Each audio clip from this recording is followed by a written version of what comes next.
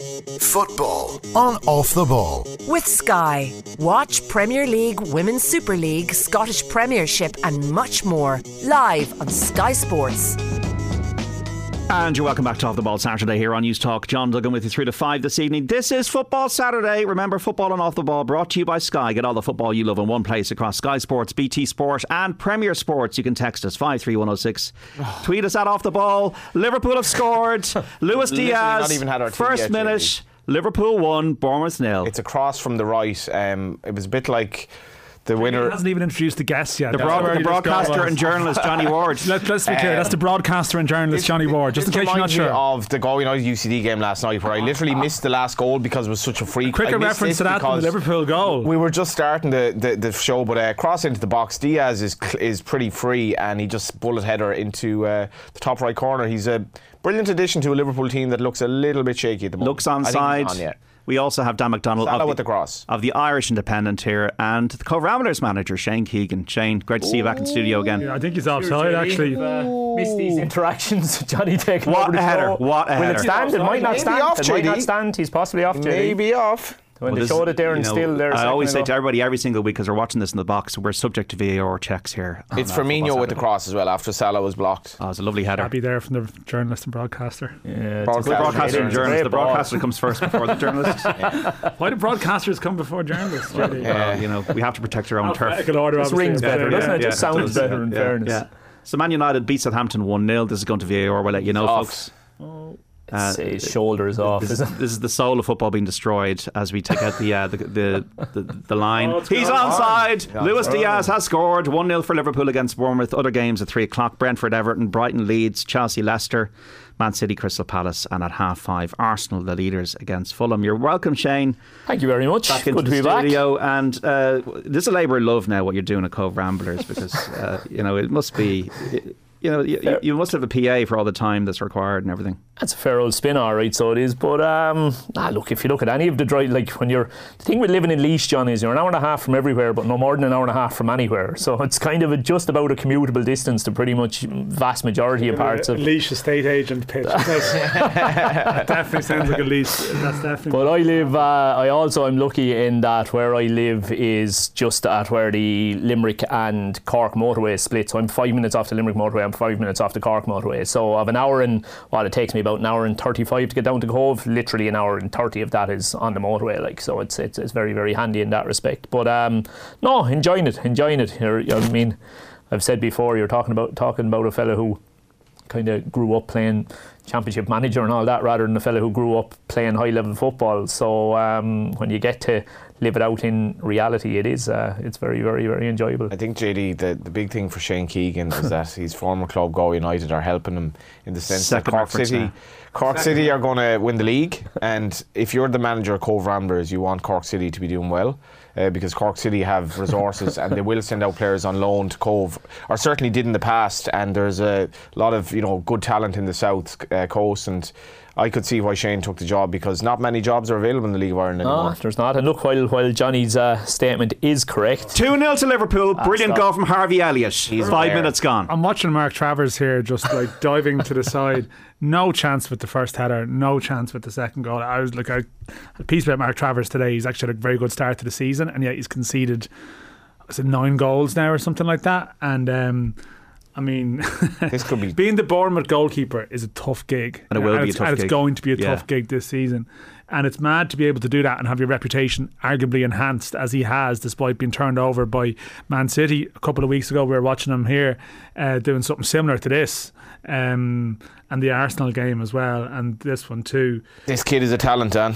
He's a super player. I was commenting last week, I thought even when they were bet the other night against United, I thought he was very, very good, but I thought he was brilliant in the handful of games he got before that bad injury last year as well. He really is a brilliant player. That's just swept into the corner. Beautiful goal for Liverpool. 2-0 against Bournemouth. Is this the point where we put a black line through our agenda? Liverpool's struggles was one of the things we were to talk about, was it? Well, this is the most confidence boosting game they can have at Anfield against the team that are going to be 20th at the end of the season. Terrific strike. They've been poor in their 3 games up to now, and I thought against Man United, considering all the possession they had, they didn't actually deserve to get anything out of the game, and I just thought in their midfield, really, it was Milner, Henderson, and obviously Harvey Elliott. Like it's not the most inspiring, as much as Elliott's going to be a very good player. We had Kenny Cunningham on the night, and he was of the opinion that Henderson has definitely regressed, and like Milner is 36, so Man United were able to break quickly, and you do think Liverpool are pretty much already out of the title race, to be honest. Of the three that were in last week's midfield, Harvey Elliott is the one who I think will end up in it as the season goes on, because I think Henderson Fabinho's back in the team today. Thiago injured as well. I don't think they can declare them out of the title race, Johnny. If they're out of it, then there isn't one apart from what I know the Spurs boys are here, but like, do you know what I mean? Like, you can't say that after 3-4 games. Otherwise, what's the point? What's the point of our existence? They're out of the title race. Wouldn't be like it's not even September. Wouldn't be like it's not Johnny. even September, and Liverpool, they're out of it. They're gone. Like, it's like they're going to drop so many points in the Johnny Ward Olympics. No, but I kind of get what Johnny said. Like, you need 90 to 100 points to win this Premier League. Not this season, I don't think. You don't think so? In a Qatar season, did you see the fixture schedules that have been put out there? I booked my flight to Frankfurt 5 minutes after Jack Pitt-Brook put out the fixture list. Who's getting like? I mean, Man City possibly can do. Spurs have 9 games in October. But like, that's a health and safety. 14 games in 43 days was what Jack Pitt-Brook put up. I counted them up. But like, crimes against humanity. Clubs that are in Europe, like Shamrock Rovers' schedule is going to be nuts. Like, in that period of time as well. I think a game every 3 or 4 days.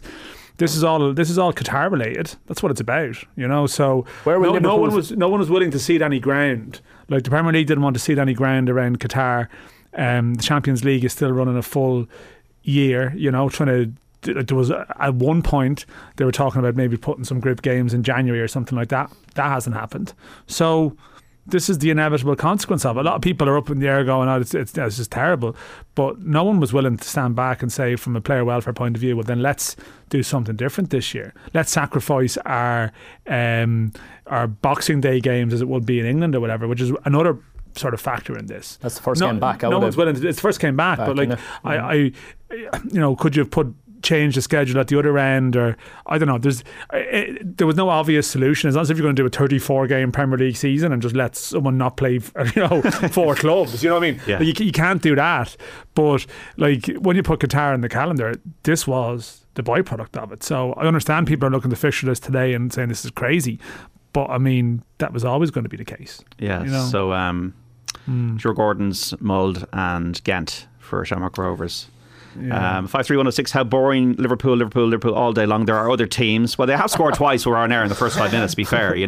There's a drinking game where you take a sip every time Johnny mentions Galway United. Jesus. I mean, you'd be out and you're fairly well on by the end of the show, right? It could be drinking tea, could be drinking, No, it doesn't matter what it is. Exactly. You just if you have an overactive bladder, you're in a bit of bother. Like, it's been a disappointing season. He's off again. Yet. Like, Shane is here, like, talking about, like, Shane hasn't been here since, as he said, since he's got the Cove job. Is like management basically an addiction?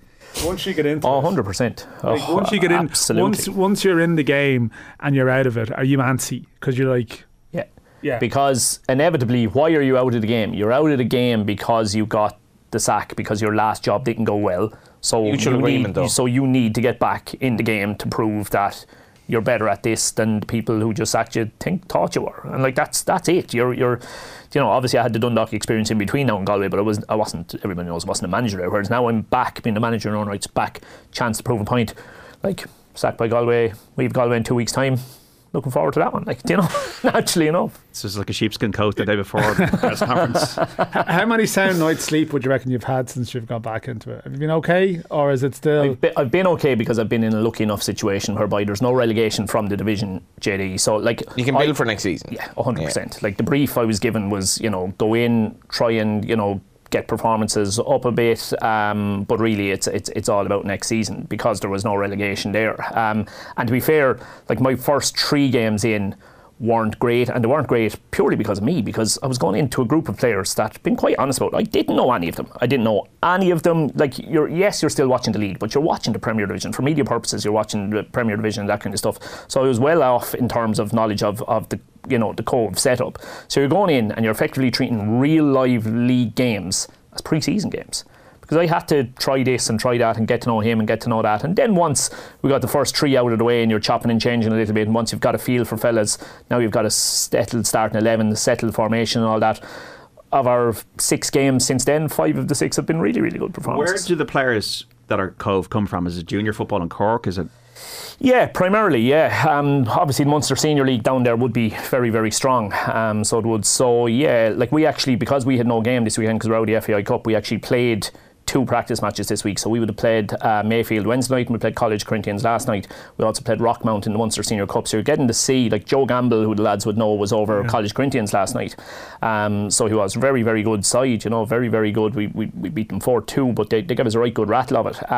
So the standard of player down there is quite good. So yeah, you're either producing your own or you're looking around. You'd be pulling from Cork, Kerry. Because the thing about it, Munster didn't have a representative in the Premier Division this season. Is the quality of young player good in that region? Well, I suppose to expand on Johnny's point, a huge thing for Cove, and there's no real way of buttering it up. A huge thing for Cove is taking Cork City's cast-offs. Not even cast-offs, like players that are young and need to develop. 100%. We'd have a young guy there, say, just to pick one, say the likes of a guy called Luke Desmond, and I come in and I'm looking at Luke Desmond and going, Jesus, this young fella is a super player. Like, how did Cork not give him a contract at the end of last season? And then you're talking to Healy, and Healy's saying, yeah, look, he's very, very good, but there's still a little bit of growth here, there's still a little bit of growth there in his game, and the simple fact is, would he have started regularly for us this year or even seen regular game time? No. So, Johnny's we do need Cork to go up, because we don't want Cork shopping in the same supermarket as us, if that makes sense. If Galway could make a balls of it and allow Waterford to go up as well, all the better again for us, because again they're within our area, and again we would like a situation where Waterford and Cork's best under 19 players are not able to break through to their team, so they're coming over in our direction. That supplements the players that we're producing from our own under 19 setup, which thankfully there is a really good underage setup at Cove, so that gives you a hell of a chance as well. So it does, as well as that, JD, your last result in the league was a 2-2 draw in Wexford.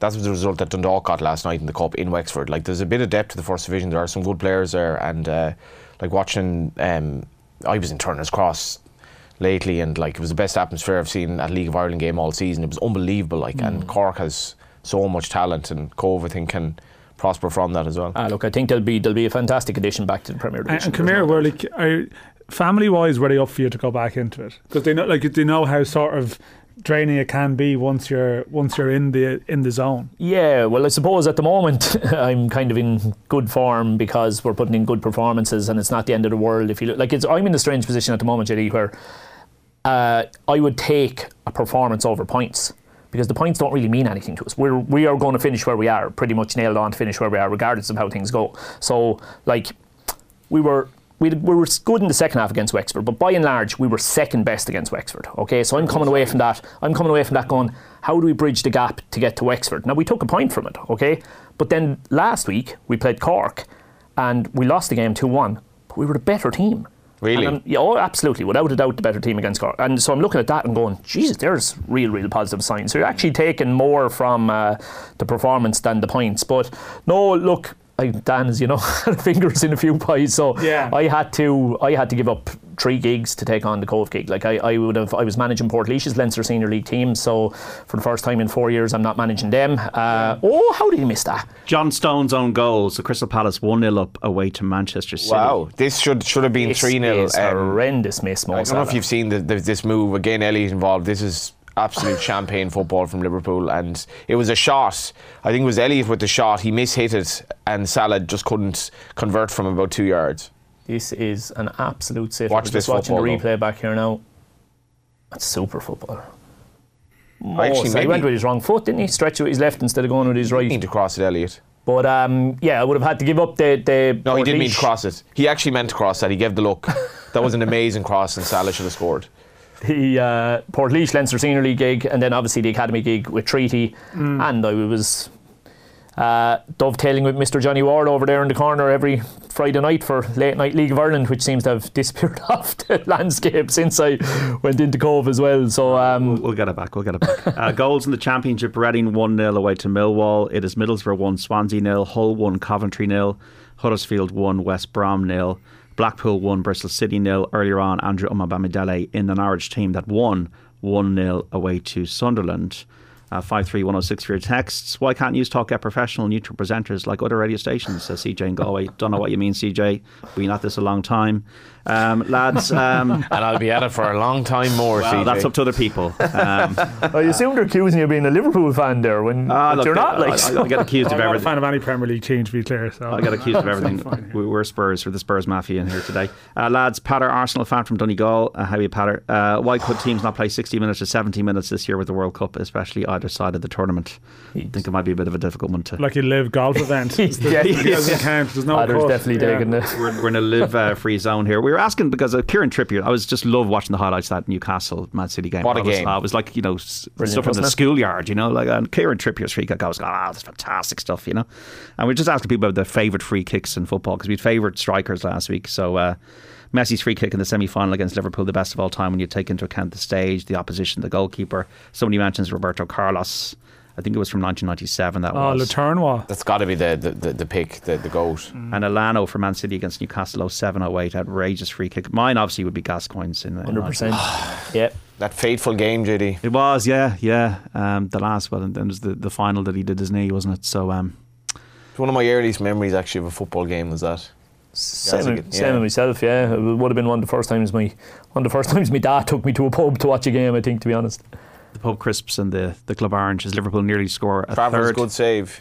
It was a good save. So Gavin Bazunu did well in the first half, but they ultimately lost to Manchester United, Southampton today. But he's got his place in the team, and looks like he's going to stay there.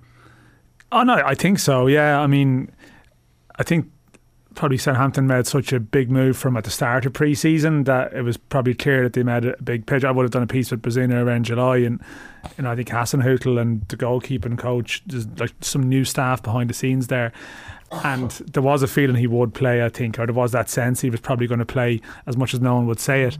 And I can't see them changing him now. Yes, I think there's a danger that you're probably watching, you're probably invested in these guys doing well, that every goal they concede just like...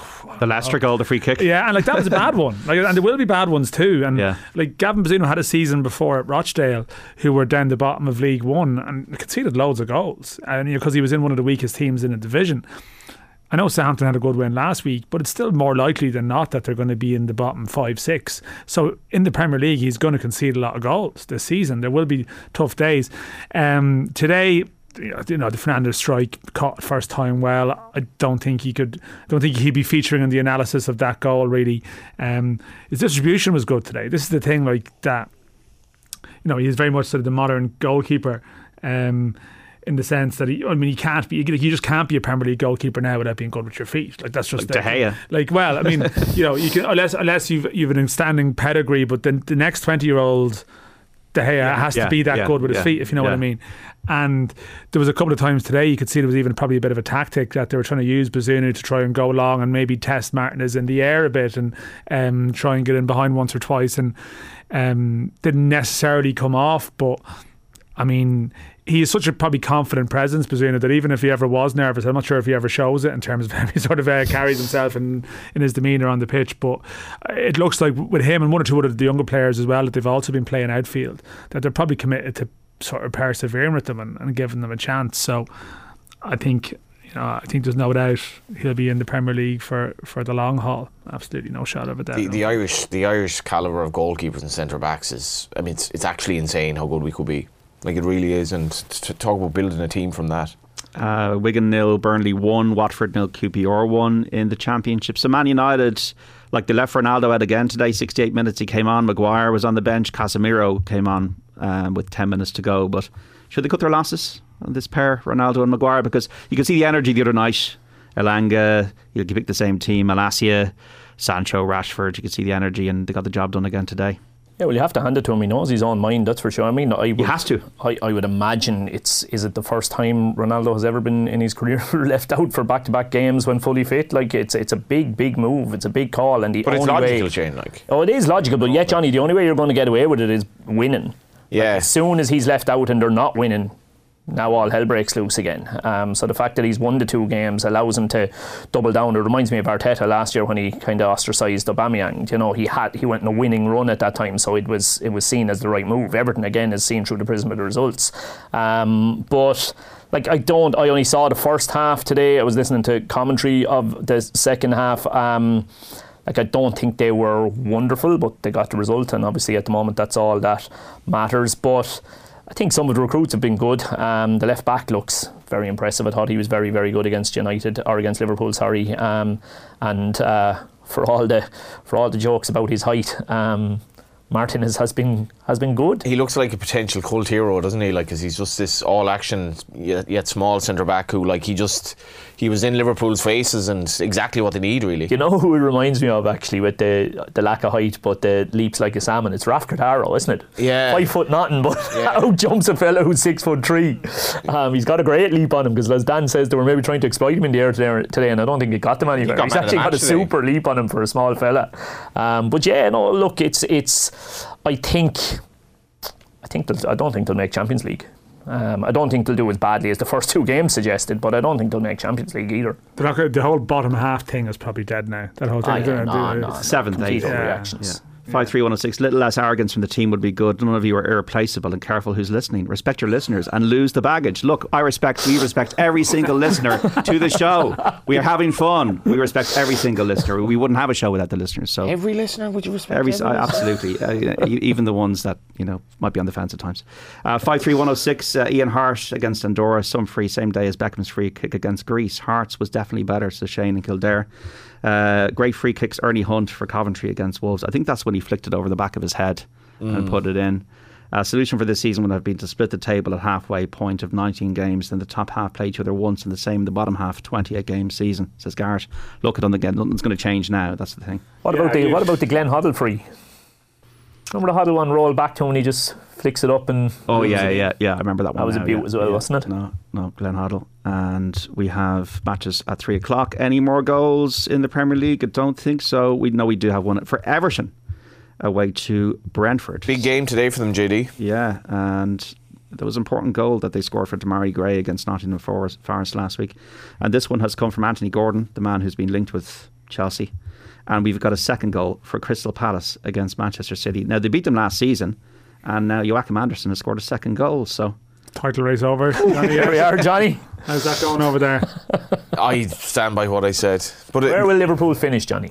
That's a tough one, because like I expected Arsenal to do well this season, but could you say Spurs or Chelsea have been overly impressive so far? I mean, I think Liverpool will struggle to finish second this season. No, I think they'll finish second, alright. I'd find it hard to.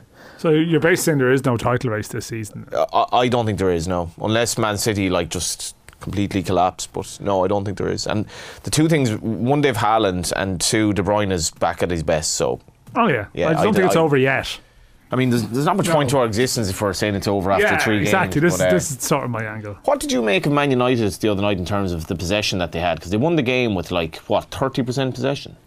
And this, I suppose, this is probably the dilemma that Ten Hag wants, is that I think he wants to be a possession team, and I think the players he has are better suited to being a counter-attacking team. So, but they were very effective the way they played. Absolutely, it was 100% the right approach to take. But I suppose they're not going to come up against too many teams that are going to come on to them as much as that. So even if they are suited to it, that's been the United problem, hasn't it? You know, if teams don't come on to them, can they figure out a way to beat them? And I suppose, you know, the bit of cuteness that Eriksen has added maybe might be a help there. But I mean, the big one really, lads, is that Fernandes looks himself again now that Ronaldo's out of the team, isn't it? Yeah, scored again today, and they won the game 1-0.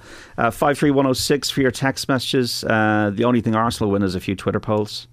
Hi lads, the Ronaldinho goal against England at the 2002 World Cup, pure opportunity, says Shane. And Cavan, David Seaman had a bit of a trouble with that one, didn't he? Everybody goes on about the Gascoigne free kick against Arsenal in the semi-final of the FA Cup, but it was a brilliant free kick. But what about Stuart Pearce's effort in the final after Gascoigne's fell? As John Giles said at the time, what a wallop, says Niall in Dublin. Well, they lost the game, I suppose that's why it's not remembered as much as. What active Premier League player has the most free kick goals? currently active Premier League player has the most goals from free kick. He's second on the all-time list. Oh, second on the all-time list. Second on the all-time I was going to list. say it was something like Ward Prowse or something. Correct, like yeah. that. Oh, was it really? Yeah. Wow, Matty's second on the all-time list now. Yeah, second behind Beckham, yeah. Wow. Yeah. Pretty amazing stuff. Just the bad thing about, like, if you are saying about the title race, Man City have conceded 5 goals in like a little over a game and a half against Newcastle and Palace. That's all done and dusted. That's the Which is point, John. Mad when you think about Like it. you're sort of starting to argue with yourself a small bit here. They were 6-1 on today and they're 2-0 down. There we go. So we'll see what happens. I stand by it. You can play this over at the end of the season. It's like all collateral form. Suddenly, like Liverpool's draw at home to Palace, like they're gaining a point on Man City if it finishes that way. Now, City are probably still going to launch some kind of comeback here to sort of like they are. There's a couple of times like last year at West Ham and even against Newcastle, like they go behind against Villa. At Villa. I mean, sorry, there's the most obvious one. That they do have the ability to do it. But it sort of makes you regret that Liverpool Bournemouth's on the telly now. Like, do you know what I mean? Palace are vagaries of the choices. A good team. Like Vieira, like, you're talking about like Gerrard and Lampard and Rodgers. Rodgers probably not in the conversation, but Vieira's proven himself as manager of Palace with that team, and they beat City last season, and they took a point off them as well. He's done a great job. And some people feared he was going to be a disaster as well. Yeah. What a strike. 3-0 to Liverpool now, and this is from Trent Alexander-Arnold who's against probably Bournemouth. not had a great season so far defensively, JD. Should be a wing back, shouldn't he? Shouldn't be in a 4. Somebody texted in during the week asking Kenny Cunningham what about playing in midfield, which I think he'd be a very competent midfielder, but Liverpool use him more for his attacking prowess as a right back, and he's almost redefined the role of the right back. This strike is just... I don't know, I've seen the counterpoint to the midfield thing, that would he have the positional awareness to adapt to it? Well, he kind of goes in there anyway, doesn't he? I mean, he's, the old full-back. Like, look where he is here now. Look, front, like, pretty much bang on centre midfield. Gives the ball away, gets it back, 1-2. quick 1-2. Don't back off him. Don't back off him. When you see a goal like that, this is the so mad thing. A lot of people aren't seeing this, but it's like it's a 25-yarder, right footer into the top corner.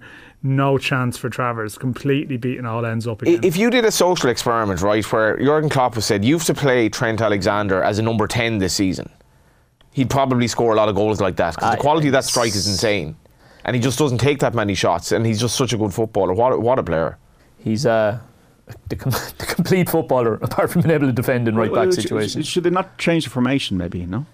For one player, For one player, if I know, like, obviously aside, the teams are going to target and try and exploit them on it, as happened in the Champions League final. Yeah, like, you see, Salah has to play where Salah is, right? So for them to change formation, it has to be 3-4-3. That would allow Trent to play right of the 4, and Salah could still be right of the 3. But have Liverpool got 2 centre midfielders good enough to just cope with 2 bodies in there? I doubt it. Yeah. So in theory it makes sense, but when you play it out, how do you change the formation to accommodate it? But he is suspect defensively. We saw that Mitrovic in the first game, Fulham, the other night against United. He's not a defender. The video of him for the Jadon Sancho goal it is embarrassing. Bad. It is. He has to be looking at that and be very embarrassed with himself. Like the fact that he switches off when the pass is played and then thus makes no attempt to recover his position is what allows Sancho to turn back from the original direction he was going and have all the time in the world to pick the bottom corner. Like, he makes a late burst to try and dig himself out, but by that stage it's too late. But it's just needs to, I don't know, he just needs to develop his defensive. I don't think he's that interested in defending, for want of a better way of putting it. We got to take a break. 5-3-106 on Football Saturday with Shane Keegan, the Cove Ramblers manager, in studio with Dan McDonnell of the Irish Independent and Johnny Ward. Just going to go through some of the scores in the Premier League and the Championship. So we've got a third goal, as we know, for Liverpool. Trent Alexander-Arnold after Harvey Elliott got the second goal there. And who was the first goal? It was in the first minute, wasn't it? It was Diaz. Diaz, 4-0. That long ago. And it is now 4-0. And this is from Roberto Firmino. Are we getting into the realms of what was the biggest Premier League scoreline? There's 4 goals in half an hour. Is it? Man United was 9-0. Was there? I had Chelsea and Leicester a couple of years ago as well. Yeah. There might be a VAR on this as well. Scott Parker looking pretty disconsolate on the sideline there. Liverpool 4, Bournemouth 0 after half an hour of their Premier League game. How many goals to have them back in the title race, Johnny? Would you 14 maybe? How much do City have to get bet by at the same time? At 14 he might review his position. You don't want Travers, in fairness, to be like the keeper who let in, but like 4 goals in half an hour would be 12 in 90 minutes if that's well onside. So that's it's actually a Bournemouth player who plays the pass, is it? You'd have to have sympathy for Travers. This is He's caught on his line, maybe a small, but they're not anticipating what was going to happen. It's a fluke, though. I mean, it just bounces. Yeah. He's probably half given up as well, to be fair. Liverpool 4, Bournemouth 0 on Off the Ball Saturday on News Talk. We're back after this break with the lads.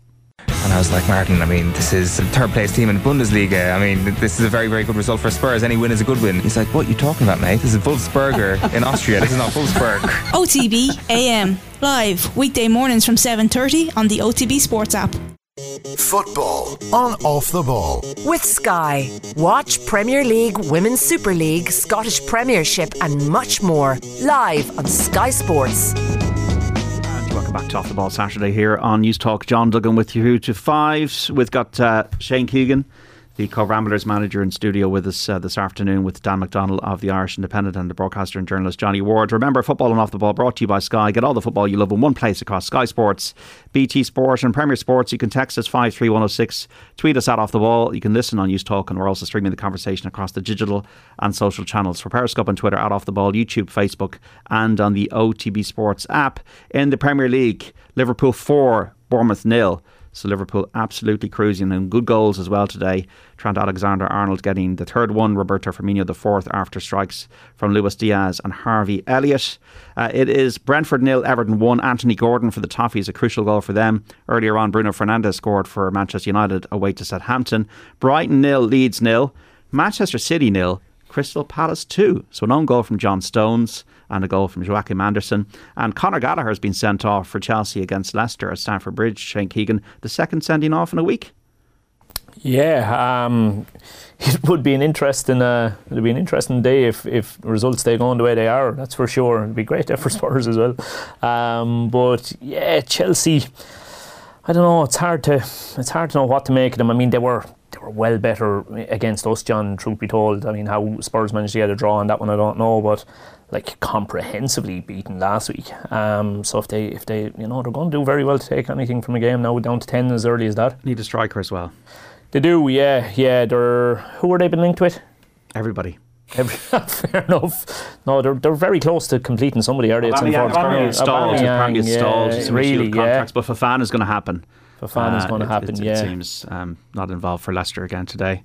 Might be that Tuchel hasn't worked enough with the players that he's brought in. A lot of players have come into the team, like Cucurella, Koulibaly, Gallagher, who's just been sent off. Sterling's come in. Obviously, he started well, but yeah, see, it goes back to what we're talking about, though, the schedule. Like, you're signing players late in the day, yet if you're a top side, you're playing so often. And you know this from, say, fixture congestion, that, like, the amount of time you actually get to train, to spend time together is limited. So, ideally, if you're like a sort of any kind of manager, particularly, a manager who's very big on sort of structure and style, and you've got a good coaching staff and well-regarded coaching staff there, you probably want to be going away on pre-season with your players. Whereas Chelsea are signing some big players now who are going to be central to how they play.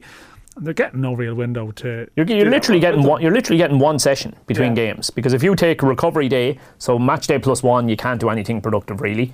So you're like getting, considering they're all kind of playing every 3 to 4 days, or certainly are for the next while going to be playing every 3 to 4 days.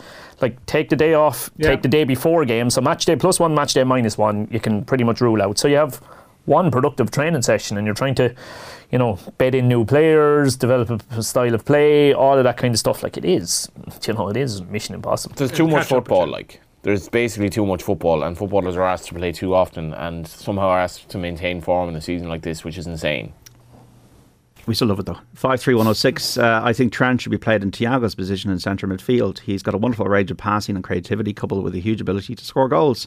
I think he played centre midfield in the academy setup, and I think that's his natural position with his vision and passing ability. Imagine him where Thiago is with Fabinho to do the hard yards and tackling for him. Klopp will cop onto this soon, hopefully. I definitely think it's worth a shot, because they're not over. I mean, if they're playing Milner and Henderson in midfield, they're not going to win much this season, because their legs are obviously on the wane a bit, and Trent, I see it as totally logical. I think if you're a good footballer, you're a good footballer, and he's an extremely good footballer who's good on his left foot, probably has a bit of a defensive sense even though he's not a defender. I mean, if I were the Liverpool manager, which doesn't look likely at the moment, that's where I'd not going to serve him well either, because he's not going to get the England team. Reece James is a seriously good footballer. Brilliant footballer. So yeah, I'd definitely chance it. They're consistently using him on the right of the tree again. Like I thought, I was sure he'd go back to wing back for today's game, but looking at the starting 11s there, it appears he is one of the 3 centre backs again. It just shows how short they are going to be, and they don't have Fofana in yet. In the Championship, we have Sunderland 0, Norwich 1 a result, Blackburn 0, Stoke 1, Blackpool 1, Bristol City 0, Cardiff 0, Preston 0, Huddersfield 2, West Brom 1, Hull 1, Coventry 1. It is Middlesbrough 2, Swansea 0, Millwall 0, Reading 1, Rotherham 1, Birmingham 0 is the latest score, Watford 1, QPR 2, and Wigan 0, Burnley 2. And we also got League One games. What's the Irish picture this afternoon in the leagues below the Premier League? I think the main story today, well, as it stands anyway, is the fact that Dawson Devoy and Dara Burns are both starting for MK Dons today. They're away to Morecambe. They're 2-0 up. Will Grigg is on fire, as the song would suggest, because he scored both the goals. So he's actually on fire for once. But even over, that song, like Freed from Desire, even over in Ferencváros last week for the Shamrock Rovers game, that was the anthem they put out before the game, Freed from Desire. And then there was like a Hungarian version of it as well. And even all the ultras behind the goal, ferocious lot in their own way, they were all getting into it too. Like the royalties that Gala, Freed from Desire, is getting. It's a brilliant song in its own right, lads. Are there royalties? Oh, I don't know. I presume there's got to be something in it. I'm not sure about that, Dan. Well, I assume they're getting something out of this Freed from Desire. I'd say, well, you know what? Maybe it's not the royalties. It's just a lot of people are like, what's that song that they're all singing about Will Grigg, and they're getting it. They're downloading it. They're doing whatever it is. It's a slight tangent. Dawson Devoy and Dara Burns, they played midweek in the EFL Cup, and I was only chatting to Will the other day. I was like, what's the meaning of these EFL Cup games? And it's maybe sometimes that managers put in players that they're not 100% sure about. They think they're good players. It's a way of putting them in without necessarily the pressure of a points in a league match. And you probably know this with sort of like, minor cup games or whatever.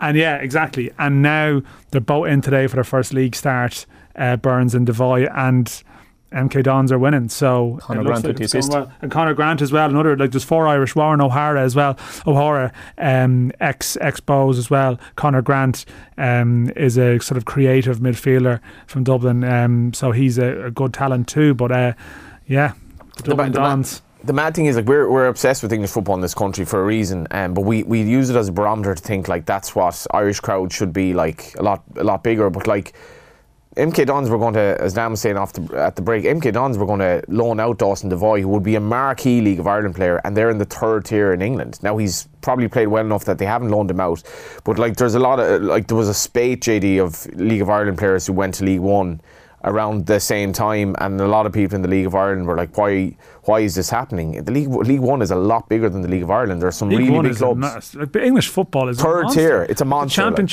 The Championship is probably, I saw someone argue this the other day, one of the biggest leagues in the world. Would it be one of the top 5, top 6 leagues in Europe? And it certainly would be on the whole Deloitte, the Deloitte sort of range they do to, like, they take sort of stuff, barometer, certain metrics from a club and use it. And probably the Deloitte would have, like, the Championship, I think, is maybe 5th or 6th in terms of the biggest leagues. But League One now, this season, has Ipswich, Sheffield Wednesday, Bolton, Portsmouth. You could probably name a couple of others off the top of my head. Barnsley, okay. Like, a lot of clubs who'd average attendance to be over 15, 16, 17,000.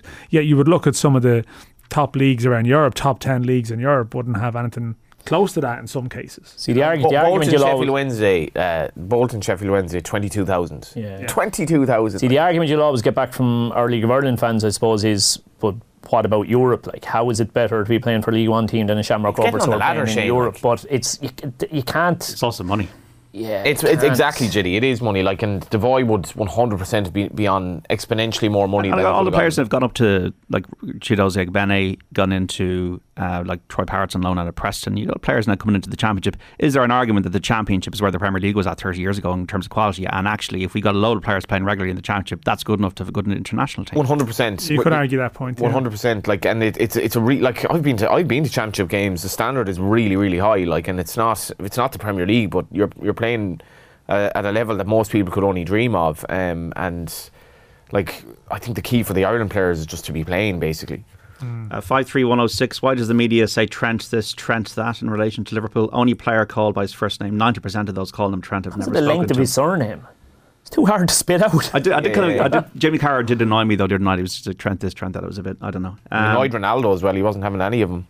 Yeah, it does happen. Like, Jack Byrne is a lot of people say Jack. I've got stick for doing that as well. It's just some players it just seems to just. We all get stick. It just seems to suit. It seems that Wes would have been another one as well. Oh, what a goal! Another one. 5-0 to Liverpool. Van Dijk redemption song. Header. 5-0 against Bournemouth, and this is before half time. Mother of God, what's this going to end up? This could break the record, lads. It definitely could break the record. Great ball. You kind of wonder at what point do you score so many goals that it ceases to be a statement anymore, because it's almost at that point of like irrelevance. The game is you're won you're definitely raging when you're the fella who gets the first, and now like your goal just pretty much doesn't mean anything anymore. So it doesn't. Because I think that Man United Ipswich 9-0. I think that was the time. I think that might have been the season that 1995. Andy Cole scored 5 goals. Yet it was a season where Andy Cole actually really struggled.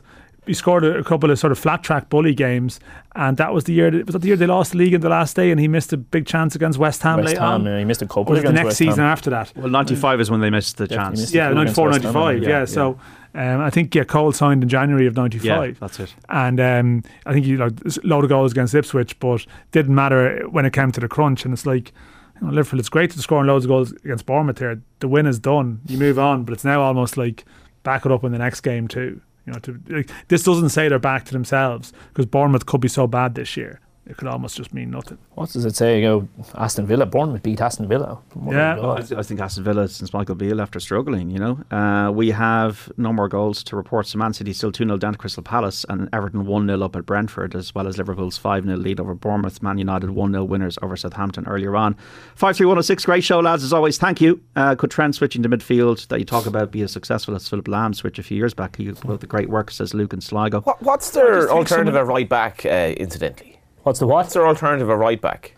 Gomez kind of goes out there, doesn't he, when they play Matip at centre, or because did he have the most assists in the league like last season or whatever, Trent? Like, so he's making right back an incredibly important position, but central midfield is more important. I just think I understand why people say it, but I just think it's a different game translating those. I know because Liverpool have the ball so much and he looks so good in the ball to assume he'll just be able to do a job in midfield. I'm not sure. I don't think you can.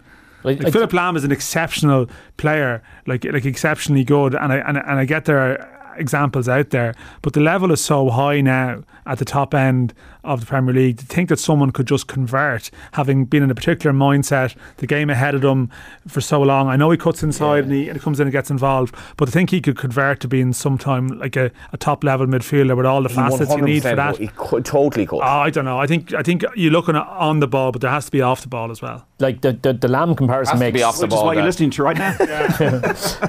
Oh my God! The incidental partridge part 1. It's just part 1. In the second half of the show today. People accuse me of that all the time. The Lahm comparison makes sense in terms of a player going from full back into midfield, but like they're very, very different full backs. Like Lamb's, do you know what I mean? Lamb's skill set was in how good. Rice did it very well for Shamrock Rovers. Like he did. You can see even at Derry City. What's his name? He wasn't a dynamic attacking wing back who was like. I just think people are seduced by his quality on the ball. Oh yeah, he can play in midfield. It's like it's not. But I think the definition of a full back now is very, very different. Like if you say to most managers, I'll give you a right or left back who's going to cost you 3 to 4 goals this season, but is going to get you 10 to 15 assists, you're probably going to take that. Like you're probably going to. What percentage of his game does he spend actually defending? It'd be about 5. Yeah. Do you know what I mean? Like it's like he's not a defender, and it's more that applies to far more than him. Now I do think he's a little bit more suspect defensively than a lot, but you see it at all levels. Like Dan, believe it or not, in the League of Ireland First Division at the moment, Treaty United's left back Mark Ludden has the second most assists in the First Division. Yeah, quality player. Do you know? Like that's what a full back does. Do you know? That's what a full back does now. Yeah, like Andy Lyons as a wing back, I suppose. Like the season he's having is absolutely incredible. But I just think, like, talking about someone like sort of Trent or Alexander-Arnold or whatever way people would prefer him to be described. Just call him Trent Alexander-Arnold. His name TAA. Is that acceptable? Is that too? No, that's worse. Yeah. That's definitely worse. But to go in and actually like dictate the tempo of a game, and you're talking about Thiago. It's like how is he going to learn that at this stage? I just think that's just like.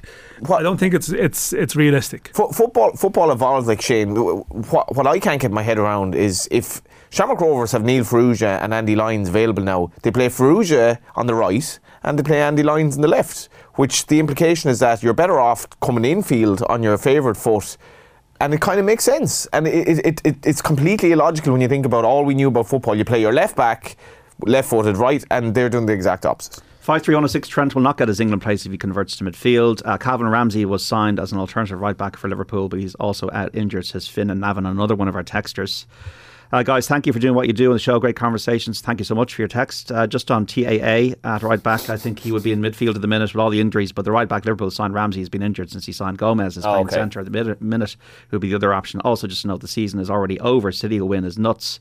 It's been a weird season to start and add in the World Cup. Don't think 90 plus points will be earned this year by anyone. Maybe right. On 5-3-1-6. So we have half times from the Premier League. Southampton 0, Man United 1 as a result. Brentford 0, Everton 1 is half time. Anthony Gordon for the Toffees, really crucial goal in London for them. Brighton 0, Leeds 0, Chelsea 0, Leicester 0, but Conor Gallagher sent off. Liverpool 5, Bournemouth 0 at the break. So Luis Diaz with the first goal in the first minute. We also have Harvey Elliott, Trent Alexander-Arnold, Roberto Firmino and Virgil van Dijk scoring for the Reds today. So they're going to get their first victory of the Premier League season. Manchester City 0, Crystal Palace 2. Goals from John Stones, an own goal, and Joachim Andersen. That gives a real opening for Arsenal against Fulham at 5:30. In the Championship, Sunderland 0, Norwich 1 is a result. Blackburn 0, Stoke 1 is the latest score. Blackpool 1, Bristol City 1. These are half-time scores now. Cardiff 0, Preston 0 at half-time. Huddersfield 2, West Brom 1 half-time. Hull 2, Coventry 1 at latest. Middlesbrough 2, Swansea 0 at the break. It is Millwall 0, Reading 1. That match coming up to half-time. Rotherham 1, Birmingham 0. Watford 1, QPR 2 at half-time. And Wigan 1, Burnley 2. And in Scotland, we have Rangers 2, Ross County 0, St Mirren 1, Hibs 0, Kilmarnock 0, Motherwell 1, and Aberdeen 1. Livingston 0. As it stands, JD, Man United are a point behind Man City. Wow. Which is mad. And it appears that's not a fluke. Man City haven't had a shot on target in the first half. I'm just looking at the stats here. Title race is over. They've had 330 passes compared to 78, but they haven't had a shot on target. Amazing.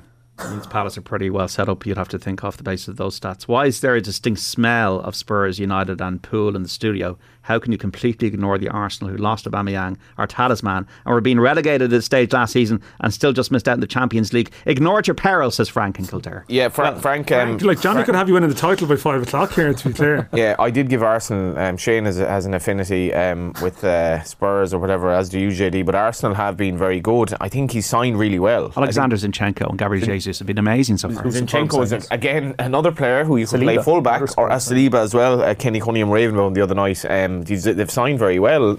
They've a definite top 4 chance at least. Very good structurally and culturally, it seems. I haven't watched the documentary, but they just seem that they have a rhythm now. Yeah, I think they're very, very good. I think probably if I was to pick a most underrated player in the Premier League last year, I thought it was Odegaard. Right, he's a beautiful footballer. Beautiful footballer. He's just, his vision, his football and brain is top notch. He is, yeah. I thought that was interesting. And I just think he is, to me, more than anybody, he is the one who makes them tick. His appreciation of space and his ability to find space and spatial awareness is just top notch. And he's the kind of, he's that fulcrum bit that all of the rest of these lovely players who are catching the eye, like Martinelli's off to a great start. Jesus has transformed them by being the proper centre forward that they needed, I suppose.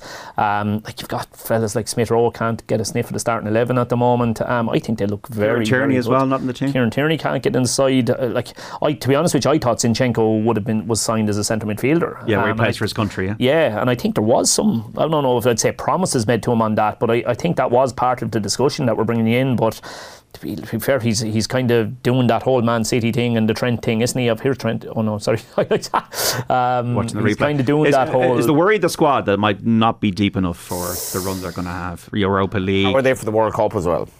Well, you see, I suppose the Europa League matters to them to a point. I mean, I know, but they have a better route to the Champions League through the league this season. You know what I mean? Like, so if it may be that they are in a position to go a little bit half-hearted at that, to sort of, save some of your crown jewels in terms of not having that, whereas clubs in the Champions League, unless they can try and win their group early and sort of buy themselves a little bit of time later on. Now look, I wouldn't be getting overly carried away either. Like, you're still looking at, Ben White at right back. Is that the sort of right back that you want to be? And like, as we know, Xhaka can go through periods where he's poor. At the moment he's good, and I think when he is good, he is very good actually. So he is, but they probably do need another one or two to make them very good. Yeah. Okay, got to take a break. Shane Keegan, Cove Ramblers manager, Dan McDonnell of the Irish Independent, and the broadcaster and journalist Johnny Ward on Football Saturday between 4 and 5. Plenty more to come on the show. Thanks for listening this afternoon. I hope to have your company between 4 and 5 here on News Talk. We're back after the news. Football on Off the Ball. With Sky. Watch Premier League, Women's Super League, Scottish Premiership and much more live on Sky Sports. And you're welcome back to Off the Ball Saturday here on News Talk. John Duggan with you 3 to 5 this evening. This is Football Saturday. Remember, Football and Off the Ball brought to you by Sky. Watch every live Premier League game this season on Sky Sports, BT Sport and Premier Sports. You can text us 53106 for a cost of 30 cents. Tweet us at Off the Ball. You can listen on News Talk this afternoon on your radio. Also watch us on the digital and social channels for Periscope and Twitter at Off the Ball, YouTube, Facebook and on the OTB Sports app. Delighted to have Shane Keegan, the Cove Ramblers manager, in studio with Dan McDonnell of the Irish Independent and the broadcaster and journalist Johnny Ward. Let's get some half times in the Premier League. Liverpool against Bournemouth at Anfield. Shane Pinnington. It's Liverpool 5, Bournemouth 0 at half-time. What a first-half performance it's been from Jurgen Klopp's side, who just simply battered their opponents. They took the lead on 3 minutes when Firmino's cross was headed in by Luis Diaz, and 3 minutes later Harvey Elliott had his first Premier League goal for Liverpool, firing home from 20 yards out. Then Mo Salah even had time to miss a sitter from 2 yards out to put it over the bar before they made it 3 on 28. Alexander-Arnold's 20-yard stunner flying into the left-hand top corner. It was 4-0 just after the half-hour mark when Firmino volleyed home from close range, and right on half-time they made it 5 when a corner from Elliott was headed home from Virgil van Dijk. Liverpool 5, Bournemouth 0. And the ball's just gone into the net to make it 6-0 for Liverpool, coming from Chris Mepham, an own goal. We're witnessing history here. I think it's fair to say if it's 6-0 after 46 minutes, they're going to hit 10, surely. Yeah, Scott Parker is not a happy man on the sideline, but what can he do? I think he's right, to be honest. I think there was a foul there as the player was the Bournemouth player. I'm not sure who I thought Bournemouth player as he was trying to come out. I did think he was fouled here. You'll see it here, John. Is this a foul? Like, do you see that? Nah. Do you reckon? They're not going to give delivery. that now. Like, great delivery by TAA. That's offside. He's offside. But no, he doesn't touch it though. He doesn't touch it. The defender touches no, it. gee, but he's interfering with play, is he not? How? Does his presence make the defender do that? He completely interfering with play. That's I think offside. his presence makes the defender do that. So yeah, well, we'll see what VAR says as we wait for that. Let's take it to half time from Manchester City against Crystal Palace. From the Etihad, Darren Stanage. City 0, Palace 2, a shock scoreline here at the Etihad. The champions find themselves 2 down to Palace, and the London side deserve it. Both goals from set pieces, both taken by Eze. The first, a free kick hit Walker onto Stones and deflected past Ederson, whilst a corner in the 20th minute headed home brilliantly by Anderson. Palace have since defended really well. The Palace keeper without a meaningful save to make. Haaland and Foden have both headed over. Haaland missed a great chance just before the break, but as they proved last week, City can turn a game round. They'll have to do it here at half time. City 0, Palace 2. And a half time from Chelsea against Leicester. From Stamford Bridge, Ian Beach. Chelsea 0, Leicester 0. It's despite the scoreline being an all-action first half. We've had a red card. Conor Gallagher sent off for Chelsea for 2 yellow card offences. We've had a penalty that was awarded to Chelsea and then not awarded after VAR spotted offside in the build-up. And since Chelsea have been down to 10 men, it's been incredibly competitive. Leicester also had a goal ruled out. Harvey Barnes with their header that went in off the post, but he'd been spotted with his arm around the neck of the Chelsea goalkeeper Edouard Mendy in the build-up. It's going to be a great second half. Chelsea 0, Leicester 0. Half-time Brighton against Leeds. This one from the Amex, Richard Newman. Half-time, Brighton and Hove Albion 0, Leeds United 0. It's a bit baffling. Brighton aren't ahead. How many times have we said this? They've had so many chances. Leeds haven't been in this at all. The best chance fell to Adam Webster, who headed wide unmarked from a Pascal Gross free kick, and Webster's also scooped another effort over. Stoddy March has looked a threat from the right, twice cutting inside and forcing Ilian Meslier into a save, while Leandro Trossard should have hit the target when he found himself with space following a corner. Leeds have not looked the side which beat Chelsea last weekend, and it's really frustrating Jesse Marsh, who hasn't stopped orchestrating from his technical box. But at the break, it's Brighton 0, Leeds 0. And half-time Brentford against Everton. I mean, how is that not offside? How is that not an offside? It's not broadcasting there. JD's trying to go to a score. I was on autopilot through the scores there, Johnny. And they've given. Well, I think to be clear, they have given that goal because we were debating it. And I mean, not everyone again is seeing this, but Liverpool 6, Bournemouth 0. Yeah, it did appear as though Diaz was in an offside position and interfered with Mepham's decision. But I mean, someone who knows the rules better can tell us why that has not been chalked off. I mean, it's not going to decide the league, but it could decide a record score. Johnny, you don't understand it. Liverpool win the league by a goal, and if you move Trent into centre midfield now, he wouldn't have been crossing in balls like that. He wouldn't. Chelsea have scored 1-0 against Leicester with 10 men. Raheem Sterling on the mark in the second half. And also, we're not going to go to the report, we'll just tell you that it's Brentford 0, Everton 1. So you've got a bit of a Leeds obsession you were telling us in the break there at the moment. Is it more of a Jesse Marsh obsession?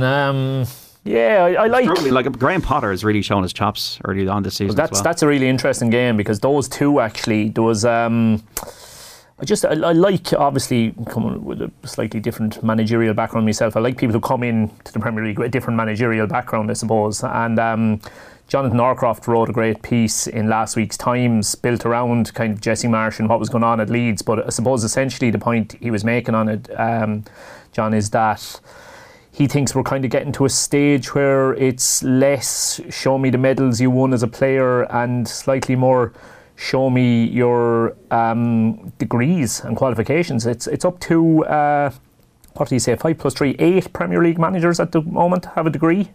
He went down through them. 5 of them have sports-related degrees, but 3 of them, including the 2 that are facing off today, so Jesse Marsh and Graham Potter. I think Graham Potter's is in emotional intelligence. Jesse Marsh's is in history. And the other one escapes me. It'll come back to me in a minute.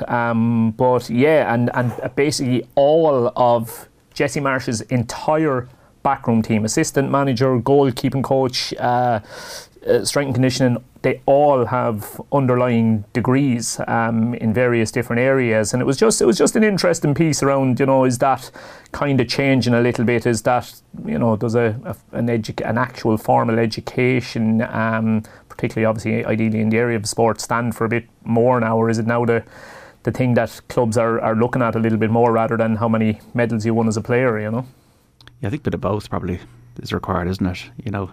An understanding of the game, obviously, maybe having played the game, or I don't think you have to have a degree to absolutely to be anybody. But it's interesting. What was I going to say there? I can't remember.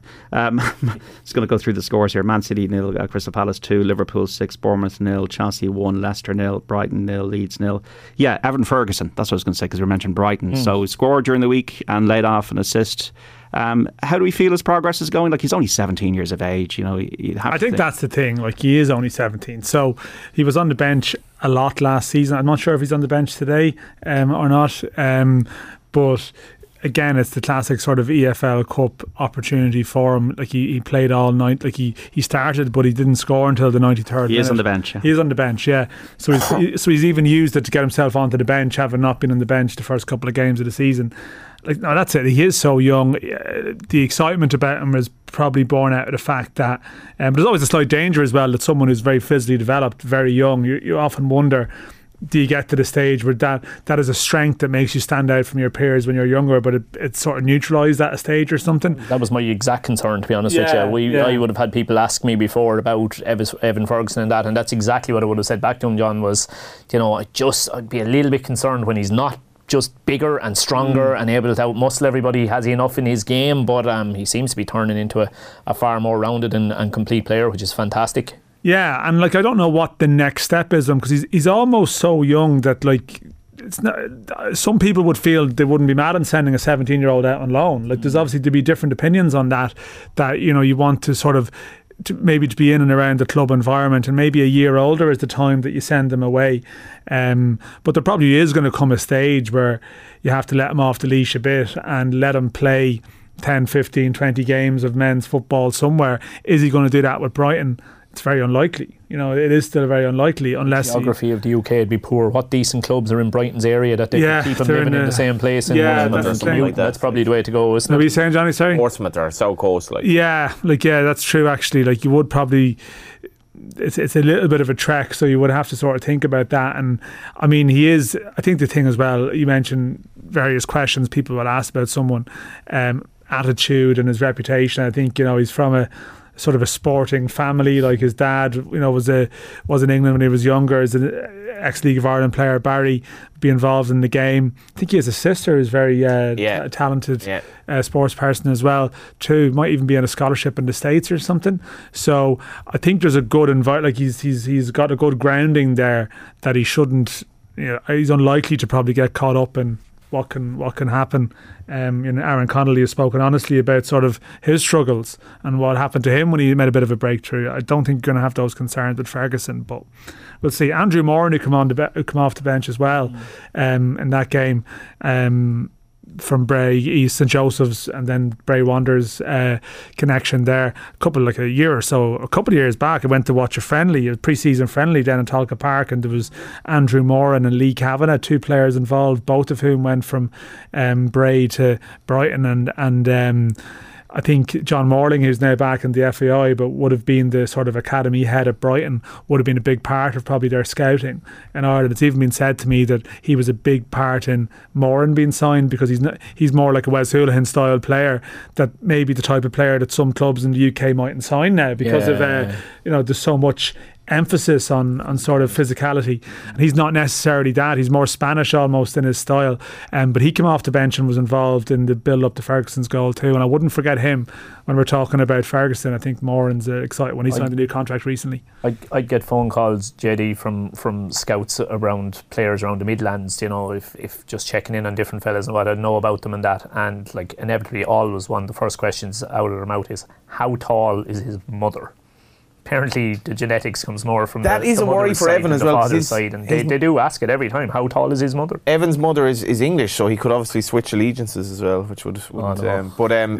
He asked how tall was the mother. Yeah, how Irish. Yeah, it's funny though with the strikers, because like Obafemi was 4th choice striker for the under 21s at one stage, and he's now essentially our main striker. I think he was. I don't behind. think he's the main striker yet. Adam Ida hasn't been in the squad. Yeah, so I suppose Ida's come back, but he was behind Ida, Connolly and Parrott for 21s. I've made that point to you before. I think drawing a map over 10-15 years of the career trajectories of Connolly, Parrott, Ida and Obafemi is going to be fascinating. It'll be erratic. They're going to pass each other out at different times. I know it might sound ridiculous to include Connolly there now, but Connolly was top of that 4 at one stage. It's like it's like one of these polls with sort of Sinn Féin and Fianna Fáil kind of Gaelic. Just watch it over a period of time, see who went up and down. I would have had a man from CNN, John King, standing at the wall, just looking to see stocks have risen. What's going on here with Obafemi? I'd be amazed if Obafemi weren't the best of them because of his progression in the last year. Their careers. Yeah, his pace, But pace doesn't last forever. That's actually the real. It can also lead you to be a one-trick pony. That's the real concern. He's developed into a better player. I wasn't sure what he was like. Like some of his all-round play has improved drastically. Is there not a bit of recency bias there? Probably. Do you know what I mean? This is my point. In 6 months' time, a different fella could be topping. In 6 months' time, a different fella could be topping. I remember kind of charting it the whole way with Mikey and Shawnee, say, when we had Sean Maguire and Mikey Drennan coming through. And I mean, there was a period of time where Mikey Drennan was miles ahead of Sean Maguire in terms of where their careers were going. And then one passed the other out, and then the other passed the other back out again. And I think that's what will happen. I think there won't be just a constant upward curve for one, a constant downward curve for others. I think they'll wave forward and back past each other a bit. And durability is obviously a big time, and it's a concern with a couple of these, just with injuries they've had. Like I still would be an Ida fan. I'd back him, but you would have to say that Troy Parrott is trending very positively, and he's not a one-trick pony. Like he's got probably the footballing ability that's absolutely, and a versatility that's there. And if he's now, it looks like, I mean, you hear the stories, we've referenced it in his pre-season with Conte, that he was one of the last men standing. If he's adding that and he's living his life in tandem with his ability, then he could be the one that lasts the longest, he's playing today for Preston. Could do with a goal because Cardiff and Robbie Brady playing very well though. Yeah, Preston just don't score goals. Adam Brown in the team, Robbie Brady in the team. You've got to remember Obafemi's pass to Parrott. Now, you can't play that pass without having an extremely good ability as a footballer, not to mind the fact that he's very quick and scores goals. That pass was outrageous. Yeah, again, the only thing I'd say there is I'd be more interested in a fella who has 5 to 6 assists than a fella who has one outrageous assist. Do you know what I mean? Yeah. He needs to keep doing that. And if Ogbene is now settled at club level as a centre forward as well, you can throw him in, and you've now got 5 names of similar age group that we can kind of chart over the next while, so that will be interesting. Manchester City have pulled one back against Crystal Palace through Bernardo Silva, so Manchester City 1, Crystal Palace 2, Liverpool 6, Bournemouth 0. Just going through the record scores, it was actually a record win is 9-0, as we said, for Man United against Ipswich in March 1995. The record score, Portsmouth 7, Reading 4. This is now in the Premier League because we all know the football only began in 1992. 5-3-1-6 lads were in game week 4, chill out, and after 10 games you'll have a far better idea, says Ned the Red. Reed Trent, Alexander-Arnold doesn't obey the old John Giles maxim of defenders, always thinking the worst will happen. Culpable for both Man United goals on Monday. Idly ruminating when Mitrovic scored in full game. Idly ruminating, I like that. And totally unaware of the Champions League final goal. Wonderful passer, etc., but decision making's poor, says Joe in Donegal. And does Johnny insist on being referred to as the broadcaster journalist? No, I insist. I have the conch here. It's like Lord of the Flies. I have the conch. I insist that he's called the broadcaster. It actually is in my contract. There comes a point where Johnny is just so well known he doesn't need that anymore. No, he doesn't. It's just Johnny Ward. I get it all the time. But we always welcome the new listeners. Like, are you the broadcaster and journalist Johnny Ward? Yes, I am. And yes, I will have a beer. It's a credit card company called.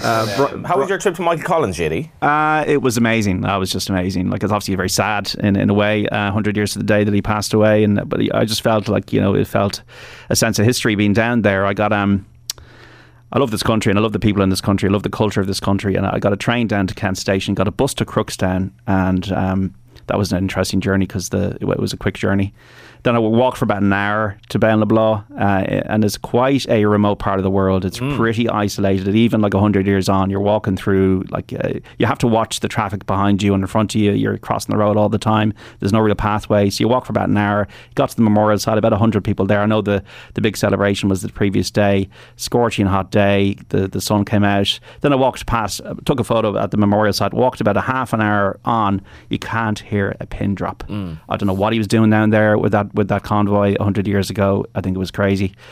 And then I went into the Diamond Bar, which was Long's, which was where the ambush was planned. And it's funny because the guy behind the bar was telling me that for decades, like, you don't mention Michael Collins' name in here. And now in the pub you have a beautiful picture on the wall of Michael Collins. So everything is obviously kind of calmed down, peace and reconciliation, all that kind of thing in that neck of the woods. But it's amazing that 100 years ago in this country we had a civil war. You know, people, brothers against brother, fighting against fighting. And you wore the suit down as well. Yeah. I wore one of those hats as well. I got, you know, the racing hat. So I brought down the hat that they would have worn about 100 years ago. So look, you know, if you feel like you want to be part of this day, as it were. And the beautiful thing about it was I was prepared to walk another hour back to the bus at Crookstown. So I ended up having a couple of beers with a couple from Cork, Billy and Eileen, and they gave me a lift back into Cork City. I knew it would have happened, JD. It's just in any like place where you're having a cup of tea or a glass of milk or a pint, you know, to walk into any hostelry in this country and to be able to strike up a conversation and just have the crack and talk about you know, Derby County was a fan of this guy, and like that's what Irishness is about, and that's what, you know, why we want to live in a free country. And you know, 7-0 to Liverpool, where you can watch Liverpool. How many go Derby 7. County fans in Ireland is there? 7-0 to Liverpool now. So talk us through this one. Short corner. Andy Robertson. Does it go straight in? That's not a great moment for Mark again, Travers. Yeah, a couple of bites at it, didn't he? Travers sort of pushes crosses the box. Well there, lads. Travers didn't really get a strong hand, or he pushed it in the direction of Firmino. He does make a good save, but it's a bit sort of. He wishes this day would just end. Sort of last order stuff here. It's a bit messy. Just to continue on our MK Dons from earlier, here's Conor Grant with a goal to make it 3. There we go. Yeah, all about the MK Dons. 3-4. What did we say? 4 and 4 at Preston. 4 Preston. Yeah, and 4 MK Dons and Preston. Is fair going, isn't it? Preston's a great place. There was no MK Dons 100 years ago. No. Sure. I had a week at Preston. What's that? I had a week at Preston. Actually, went over. Simon Grayson was the manager at the time. Oh yeah. Shawnee wasn't long gone there, and very friendly club. Yeah, it was a good setup. We had a day in Preston, but we ended up in town afterwards in Preston. Bit different to probably your week at the football club. Well, I had a night in town during the week there as well. All right, yeah, place, isn't it? Yeah. It is. It is. It almost feels like springs to mind, but but it's kind of like an anachronism in English football in that, like, they don't kind of spend beyond their means. They're not trying to buy success, and just going to a game there. First winners of the English League, remember? Wow. But like going to a game there. Trevor Hemmings there as well. It was the late Trevor Hemmings who was the owner. It feels like football used to be. Like, it's kind of I don't know, the atmosphere is like old school there, and it's a very enjoyable place to watch a game.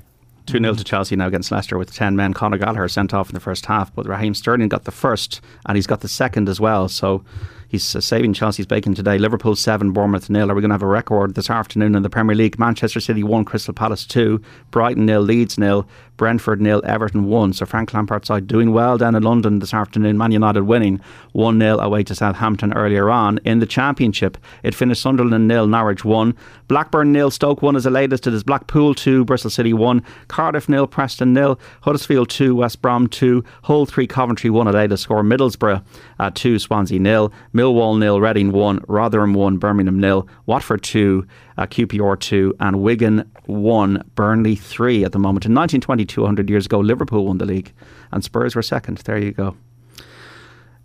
So in terms of the draws, lads, from the Champions League, from Shamrock Rovers' point of view, will Rovers be happy with the Djurgårdens, Molde and Ghent? Yeah, I think there's probably mixed reactions to it, and even trying to speak to sort of a couple of people involved with the club and stuff. I think there probably would have been some who would have loved the idea of one real glamour tie in there, like one sort of postcard moment, which would have been probably Villarreal or Fiorentina or West Ham. But in saying that, like, the primary desire is to be competitive and to be really involved. I mean, like, people talk now about Dundalk 2016 as this amazing thing, but I remember when the draw took place that day, people were looking at Alkmaar, Tel Aviv and Zenit going, oh, I wish there'd been a bit more glamour. You know, there was more glamorous options, say, available. And it didn't matter because the biggest buzz was being involved in the group and being competitive. Now, Shane can actually give us something on this because Molde played Dundalk in 2020 when Shane was at Dundalk and you were involved in a group stage game. I think you were listed as the manager, of course, Shane, at the time. You were out in the press conferences. Early in Haddon, by the way, 2-2 now. Oh, so there we go. Wow. So well, speaking of Norway, well, there we go. But like Molde, Djurgårdens, the way I would describe it is Ghent are one of the weaker top seeds they could have faced. There was better level top seeds, so that's good. Molde are a strong pot 2 team. They're top of the Norwegian league at the moment, clear of Bodo Glimt, who we've seen nearly make the Champions League, and Djurgården, a strong pot 4 team. They could have got a couple of teams from pot 4 that they would have fancied to beat, including the team that Linfield somehow lost to during the week, which is another story. But Molde, Shane, you can probably it's artificial pitch sort of. First memory of Molde is just what a fantastic place it is. Like, really? it's an absolutely fantastic place, and it was really strange. Like I have photos on the phone of. We had a bit of a thing going on at Dundalk where most of the staff were into kind of fitness and long distance running and all that. So as we're travelling around Europe, every place we go, we all head off for a kind of a 10k run or whatever it was, which was great crack. But were you one of those? Yeah, I do enjoy it. We went on this long distance run in Molde that brought us right down to the sea, and we were. Like you're able to get into it was warm enough to get into the sea and have the sea up to like your chest. And yet, behind you in the photos is, snow-topped mountains. Like, it's kind of, I don't know how it manages to, just over there we can see the snow-topped mountains. Yeah, it was lovely and warm where we were and warm enough to get into the sea.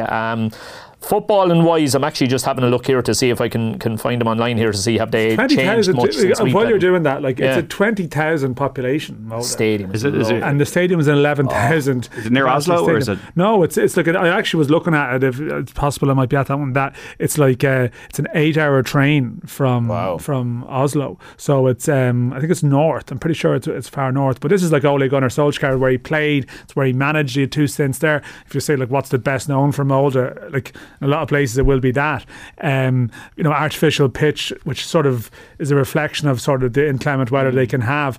And Djurgården also is an artificial pitch, probably more common in say sort of Nordic Scandinavian region. But I want to look more into the origin story of the club. That like Norwegian football is strong, yet you have a town of this size. I don't know, is that like Sligo size or even smaller? And yet they have this sort of modern stadium, and they've been. Across the last decade, they've been doing some pretty good stuff. We were well able for them, Jerry. We gave them, and the Dundalk are, with all due respect, Dundalk were not in the nick then that Shamrock Rovers should be. Now. Agreed. Yeah, agreed. And yet we gave them 2 right good. They were 2 kind of well in the balance games. So the difference was, and just looking here, he is still there. The difference across the 2 games was they have a guy playing for him, a guy called Wolf Ekram, and like he was the Wolf. There was a big thing about him. Former Man United. Yeah, even in the Tala game when you were 1-0 up or Dundalk were 1-0 up, and yeah. Yeah, he just has that ability. Absolute quality. Yeah, he's just kind of one of these. He had a lot of injury problems, I think, and that stopped him going to the level that he should. Like, he should be operating at a completely different level altogether. And even within the game, like, we knew that he comes off on 70 minutes in pretty much every game. Like, I don't know what's wrong with him physically, but he's not able to do 90 even. But his talent is outrageous. So he'll be the one that they'll need to.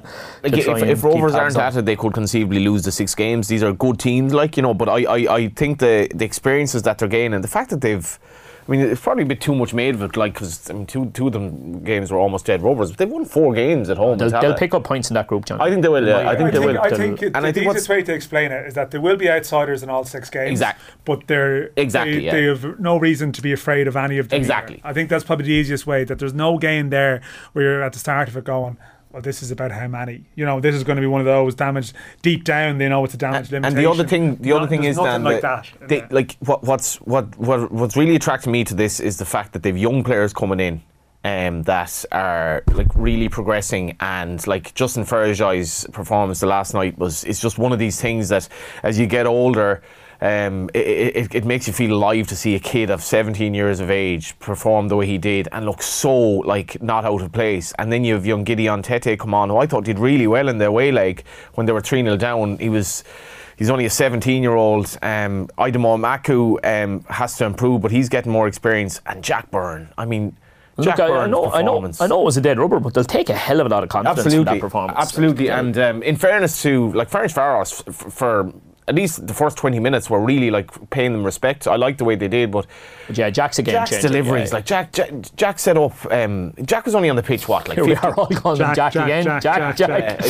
You can't call Jack Anton. Jack. He's just Jack. Byrne is too common, isn't it? He's also a friend of the show. He's also been in on. He's a friend. I said this in my match report. His deliveries are world class, and he's like literally on a place for the goal that they scored, and he will be like a new player in the group stages because he's barely played in Europe this year. I think like when you have, and Graham Burke has been injured as well, and like football's about players ultimately. You can talk about and like at a certain level when you you've sold Malta. Like you talk about Wolf there or whatever. Like Jack has that ability. Like it's just a natural ability he has. The angles he can take, where he can receive the ball, and the way Rovers try and play sometimes. Like they're quite brave sometimes in how they try and play, and they need to sort of play through teams. They'll probably try and press them and look at how they've struggled. And Jack just takes the pressure off them sometimes, and then going forward he has that creative ability. Like they played Brann a couple of years ago, Norwegian side, and I mean he would have been the difference in the tie. And I remember actually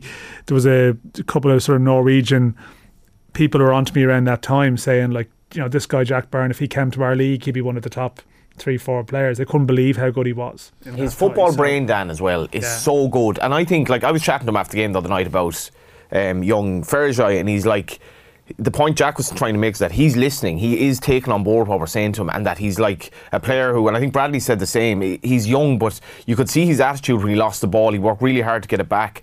Can you imagine Jack Byrne, Graham Burke and an improving Justin Ferrajai in the one team? Like these will do serious things in Europe if they get going. Gary O'Neill will be doing a lot of work in that Gary O'Neill, Gary O'Neill's a top. Yeah, Gary a lot of work in that side. Yeah, but Gary will. Respected lads, but Gary would have to do a lot of. Gary will be happy to say, I will watch you guys. I scored my goal in Europe this year. 1-0 to Brighton. They're now top of the league, with Pascal Gross scoring against Leeds, and there's a goal that Leicester scored to pull one back against Chelsea. So Chelsea 2, Leicester 1. Harvey Barnes on the mark at Stamford Bridge into the 72nd minute there now. Raheem Sterling with both goals for Chelsea, who've had Conor Gallagher sent off. Brentford 0, Everton 1. Anthony Gordon in the first half. Manchester City 2, Crystal Palace 2. So City were 2-0 down, but Erling Haaland has equalised for them. And Liverpool 7, Bournemouth 0, as we've been outlining throughout the show. So Liverpool with that confidence boosting first win of the Premier League season. Southampton 0, Manchester United 1 earlier on. In the Championship, latest scores, we have Sunderland 0, Norwich 1 a result. Blackburn 0, Stoke 1 is the latest scores. Blackpool 2, Bristol City 3. Cardiff 0, Preston 0. Huddersfield 2, West Brom 2. It is Hull 3, Coventry 1. As I speak, Manchester City have scored a third. These are always subject to VAR, but it's just flashed onto my screen there, and we'll see who the goal scorer is in a moment. So Manchester City have come from 2-0 down, as they did in the final day last season, to take the lead against Crystal Palace. Elsewhere in the Championship, Middlesbrough 2, Swansea 0. It is Millwall 0, Reading 1. Rotherham 1, Birmingham 0. Watford 2, QPR 2. Wigan 1, Burnley 3. And in Scotland, it is Rangers, who had such a good week, are 3-0 up against Ross County. Kilmarnock 1, Motherwell 1, Aberdeen 4, Livingston 0, and St Mirren 1, Hibernian 0. These are the scores that are coming in. Let's check and see who got that City goal. Bernardo Silva got the first, Haaland got the second, and the third has gone to... Haaland, is it? It is Erling Haaland again. Of course it is. There we go. Title race is over. Johnny called at 3:05. This is Off the Ball Saturday on News Talk. We're back after this. Football on Off the Ball. With Sky. Watch Premier League, Women's Super League, Scottish Premiership and much more live on Sky Sports. And you're welcome back to Off the Ball Saturday here on News Talk. John Duggan with you through as always until 5. Now, Off the Ball needs your help. We're currently recruiting for a survey. If you listen to us across any platform at least a couple of times a week, then we'd like to ask you some questions. You can sign up on Twitter, check out our pinned tweet, or if you're an Instagram user, check out our saved stories. We're also posting this across TikTok and Facebook. There's 3 separate prizes of €100 for grabs for anyone who takes part. Also, we have to bring you news of women's golf. So South Korea's Narin An leads by 2 shots at the halfway point of the CP Women's Open in Canada.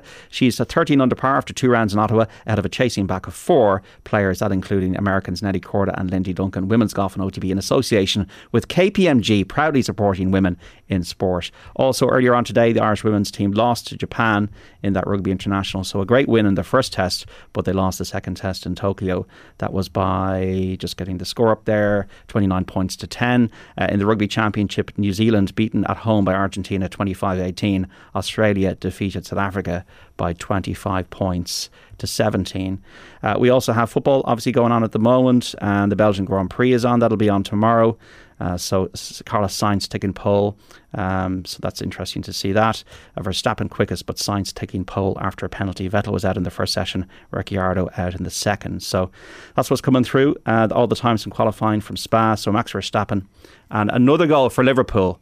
That is 8-0 now. And that is Fabio Carvalho with his first goal. Yeah, it's a super goal, like a first time volley after a sort of diagonal crossfield pass, and it's a one touch. I'm not sure, we'll see it now from the replay who teed it up for Carvalho, but yeah, he takes it sweetly first time. Record's nearly there. 9-0 is the record. 10 minutes to equal it, or surely get a couple of minutes injury time out of it as well. So I know, it might be one of those where the ref just blows that as a mercy act at 91. No, we all want to see history. Well, anybody who does support Bournemouth. Yeah, so 8-0 to Liverpool against Bournemouth. We also have in the Premier League Man City 3, Crystal Palace 2 with Erling Haaland scoring twice. Chelsea 2, Leicester 1. It is Brighton 1, Leeds 0 and Brentford 0, Everton 1. Earlier on, Man United beat Southampton by 1-0. The team's in for Arsenal against Fulham. Arsenal 4-2-3-1 with Ramsdale in goal. Ben White, Saliba, Magalhaes and Tierney. We have El Neni, who comes into the team today with Xhaka. And then we have Saka, Odegaard and Martinelli with Gabriel Jesus up front. So Tierney and El Neni coming into the Arsenal team today. For Fulham, 4-2-3-1 as well. Shane Duffy on the bench. Bernd Leno, former Arsenal, well, he's a loanee, isn't he, is in goal. Tete, Adarabio, Ream and Robinson. We also have Harrison Reed and Paulinho are in the middle in the holding positions. Then the more forwarded midfielders, Cabano, Naskins Cabano, Andreas Pereira and Bobby De Cordova-Reid behind Alexander Mitrovic. Loved his winner there against Brentford last week. A brilliant, like classic number 9 goal for Mitrovic, who started the season well, but it's Manchester City who are top at the moment. He doesn't maybe get that much coverage because Liverpool are so good. But was it Simicast there? Yeah, it was Simicast. What an assist! Like that, like well, the ball in mid-air and like absolutely brilliant. And yeah, it looks like we've about 12 minutes here, JD, for this record to be. It's the only thing remotely really interesting about the game now. Will the record be broken? On your mention of Mitrovic being the classic centre forward, that present me with a segue to say thank you for my lovely programme? I've been nearly waiting a year to give it to you because I went to the Aston Villa game, which is the week that Jimmy Greaves died at White Hart Lane, the New Hart Lane last October. So. We got a couple of programmes, so I haven't seen you since then, so we brought it in. Yeah, it's lovely. It's a great picture, isn't it? He was the man, Jimmy Greaves, like one of the greatest footballers post-war in England. Although my young fella, I was upstairs. I was upstairs when we got the goal against Wolves last weekend, and my young fella was down watching it, and all I could hear from shouting from the bottom of the stairs was, "Yes, Dad, yes, 16 to go." He's obsessed with Harry Kane trying to break Jimmy Greaves' goal scoring record for Spurs. "Yes, Dad, 16 to go." So he probably will break it, won't he? Well, he definitely will break it. It's whether he breaks it this year or not, really. And you mentioned Mitrovic. 2 of Mark Travers' worst days in football were involving Mitrovic and this one. And he's going to have to just learn from these experiences. This is not a good day. Connemara's Harry Kane. Yeah, it's just been... That's right. Like poor old Travers. I mean, I was writing today about how he done very well in the previous games, and they put him up because they've signed Neto from Barcelona, and some people were thinking, "Oh, what does this mean for Travers?" But Bournemouth people seem pretty happy with him, and they even dropped on the back of this. They put him up to do some press even, because Neto played midweek against Norwich, but they put Travers up. I was listening to an interview he did yesterday just about playing tough teams, and you have to accept you're going to concede goals against some of the best players in the world and show your mental strength to sort of bounce back from them. But I don't know. I mean, there'll probably be 2 goals he'll be a little bit sick about here, probably in the 8, but some people will just look at the 8 and say who's in goals, which is a very basic way of looking at it. But all of this doesn't matter if they win 1-0 next week and he plays well. This game is junk time. It's worrying though. They've been shipping a lot of goals. Bournemouth. It's funny how some teams can survive the Championship and get through, and then some. Well, they didn't. But the warning signs were for Bournemouth before the start of the season, when Parker was talking about they didn't really bring in players, and again, it's a bit like Leicester or something. There's no 9-0. They've equalled their record. Luis Diaz, Liverpool 9, Bournemouth 0. Unbelievable stuff. They're gonna like Liverpool played Fulham and like were really, really struggling to get out of the game, and Fulham were like probably basically the same points as Bournemouth last season, and Bournemouth look like a team coming from League 2. It's going to be 10, JD. I do feel sorry for Travers there now. 4 goals for Manchester City, by the way, against Crystal Palace now. 4-2 they lead, having been 2-0 down, and Erling Haaland has got his hat-trick. Of course he has. Klopp genuinely looked embarrassed there when the cameras went to him, didn't it? I don't know. I don't know. I thought he looked like enough is enough here, almost, to be honest with you. He's that kind of decent man as well. Second or third they've conceded from corner now, isn't it? Like Luis Diaz should not be scoring a header from a corner. Is it zonal? I think Bournemouth are set up zonally, and it's just gotten done twice, isn't it? So Luis Diaz with 2, Roberto Firmino with 2, Harvey Elliott, Trent Alexander-Arnold, Virgil van Dijk. How have they scored 9 goals and Salah hasn't scored? That's insane, right? Because that reminds me. To be clear to the listener, it's only because Shane cares about his fantasy football. Salah, captain in fantasy football, they've scored 9 goals and he's done nothing. How is that possible? I said this before, right? When Man United won 9-0, I hate Man United, but I had Kanchelskis in my fantasy football team. So it's like there's a bit of consolation here. He not only didn't score, he didn't have 1 assist, right? But I think Salah not scoring in the 9-0 win usurps that. And of course, add that to the fact that if you didn't pick Salah as captain, you've picked Haaland as captain. I'm in trouble here, aren't I? Bournemouth are taking it to the corner flag here. They're actually just took as Linfield should have done. More supporters who've gone up to Anfield. As Linfield should have done, Johnny. Has anyone seen anything like that Linfield thing? I don't know if you saw the video. No, JD. I just let you know. By the way, Brentford have equalised against Everton. Vitaly Janelt late on in London. I don't know how you haven't seen this, John. I mean, this is Linfield, the biggest game in their history to get into the group stages to join Shamrock Rovers. They're 1-0 up going into the 120th minute on Thursday night. This is after the first leg where they were 2-0 up going to the 89th minute and conceded 2 goals in stoppage time. But it was a draw, so they get to bring it back to their own place. They dominate the game. They eventually go 1-0 up in the 104th minute, 120th minute, 4-on-1. Like it's a 4-on-1. The Latvians have pretty much given up. They've stopped. They overplay it. Or not overplay it, they actually probably take the right option, but the guy has a weak shot. All he had to do was square it. A weak shot into the goalkeeper's hands. Riga break. Diagonal pass, probably not dissimilar to the Trent one we've seen previously, across into the box. And nothing cross. And their captain, the Linfield captain, slices the ball into his own goal off the crossbar. It goes to penalties. They miss the first 2 penalties because their heads are gone. And that's it. Game over. Bear in mind, Linfield didn't even need to score when they broke 4-on-1. They were true. How much money is that going to cost them? A lot. 3 million euro. I think. And the difference between say 2 million quid. It sounds like one of these 30 for 30. It's a 3 million game.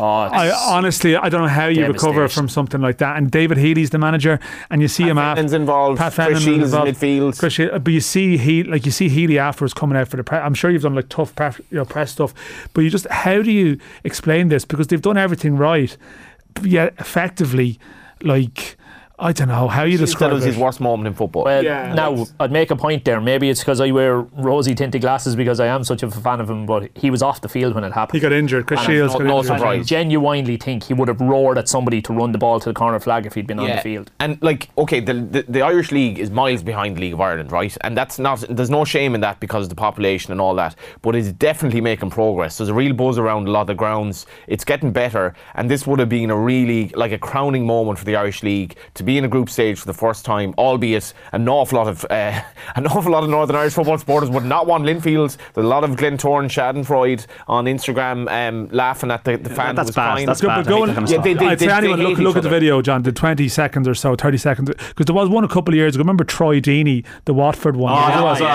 remarkable. That was sensational. Missed penalty in the counter attack. I think this is worse. Yeah, I think this is worse. It was a 4-on-1. I was doing a roadshow. We're going to play at the roadshow, the race meet, Ger Lyons, Johnny Mert and Rob Carney in the Davenport Hotel last night. That's why I didn't see this. So yeah, we're going to play that out next week. I think it's possibly worse when you consider the stakes involved. I don't know. Maybe like you can argue that the toss on that, but.